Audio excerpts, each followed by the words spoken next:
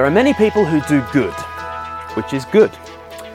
And there are many people who don't really care about their reputation for doing good, which is also good. But seldom do both qualities coincide in the same person, and that's bad. It's a shame, but it seems like the world is divided between those who do good, and don't they know it, and those who don't do good, and they couldn't care less. What would it be like to meet somebody who does good and couldn't care less about it? Jesus says that's the Christian. A Christian does good, lots of good, and they don't care about their reputation for doing good. That is a unique and attractive combination. But how does it come about? Well, in Matthew chapter 5, Jesus has just been talking about the law. He says that everything that the Old Testament law proclaimed, he fulfills. He is the embodiment of the good life. He accomplishes it all, and then he gives it to us to live as a gift. What does the good life look like? Well, in chapter 5, Jesus addresses moral issues like anger and lust and marriage and forgiveness. And now in chapter 6, Jesus turns to religious practices. And every religion, I guess, has religious practices, things like giving, verses 1 to 4, like praying, verses 5 to 15, and like fasting, verses 16 to 18. And Jesus is going to tell us that the way in which we perform these practices as Christians is going to be radically different. A Christian does good, but doesn't care about a reputation for doing good. Other religious practices, other people might do good in order to be seen by men to be doing good. Not so with Christians. That is the big difference between the way of Jesus and the way of human religion. So let me read to you from Matthew chapter 6 and verse 1 and see if you can pick up this theme of not doing things to be seen by people, but rather to be seen by our Father in heaven. Matthew 6 from verse 1. Be careful not to do your acts of righteousness before men to be seen by them. If you do, you will have no reward from your Father in heaven. So when you give to the needy, do not announce it with trumpets as the hypocrites do in the synagogues and on the streets to be honored by men. I tell you the truth, they have received their reward in full. But when you give to the needy, do not let your left hand know what your right hand is doing, so that your giving may be in secret. Then your Father who sees what is done in secret will reward you. And when you pray, do not be like the hypocrites, for they love to pray, standing in the synagogues and on the street corners, to be seen by men. I tell you the truth, they have received their reward in full. But when you pray, go into your room, close the door, pray to your Father who is unseen. Then your Father who sees what is done in secret will reward you. And when you pray, do not keep on babbling like pagans, for they think they will be heard because of their many words. Do not be like them, for your Father knows what you need before you ask him. Skip on down to verse 16. When you fast, do not look somber, as the hypocrites do, for they disfigure their faces to show men they are fasting. I tell you the truth, they've received their reward in full. But when you fast, put oil on your head and wash your face, so that it will not be obvious to men that you are fasting, but only to your Father who is unseen. And your Father who sees what is done in secret will reward you. Did you notice the common theme in all these three practices?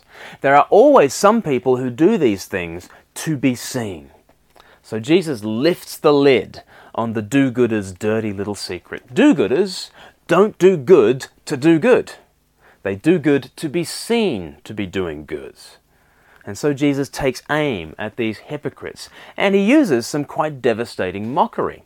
He speaks of those who commission a trumpet fanfare to publicize their offerings. Prayers who set up on the street corner so that they can be seen by 2 streets worth of passers-by, not just one.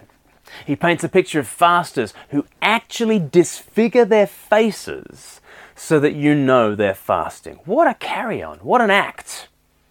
And Jesus wants us to know that our unseen Father remains unimpressed by all of this.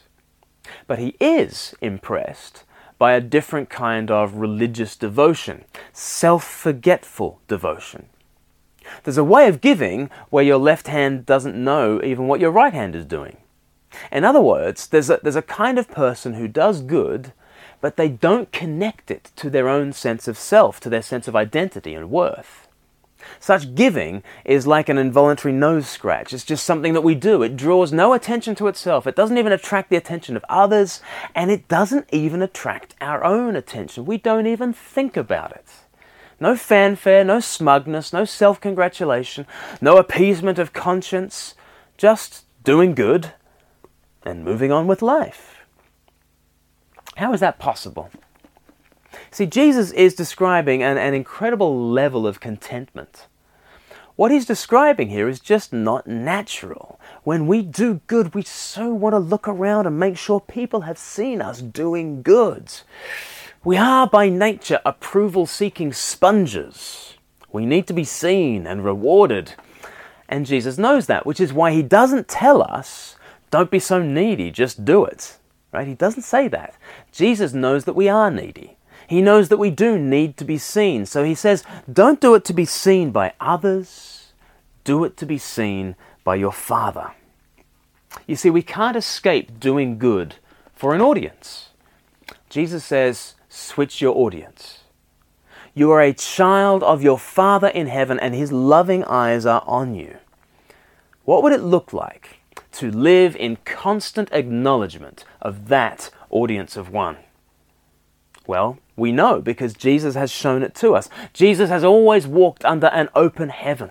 He has always known the smile of his Father, and he has traveled through the world as the freest man who ever lived.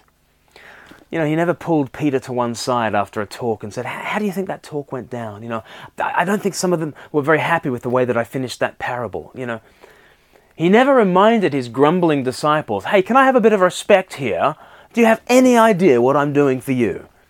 He never does that. There are no fanfares, no ego trips. He just does good, forsaking the approval of men, but knowing the smile of his Father. And that's the life he gives to us. Now, filled by his Spirit, united with Jesus, we are brought into Christ's relationship with the Father. We have that open heaven. We have that fatherly smile. We have that liberated life of love to live. So then, now we can just give and pray and fast, and we don't need to worry about what people think. We don't even need to worry about what we think. Just give. God sees it, and that's more than enough.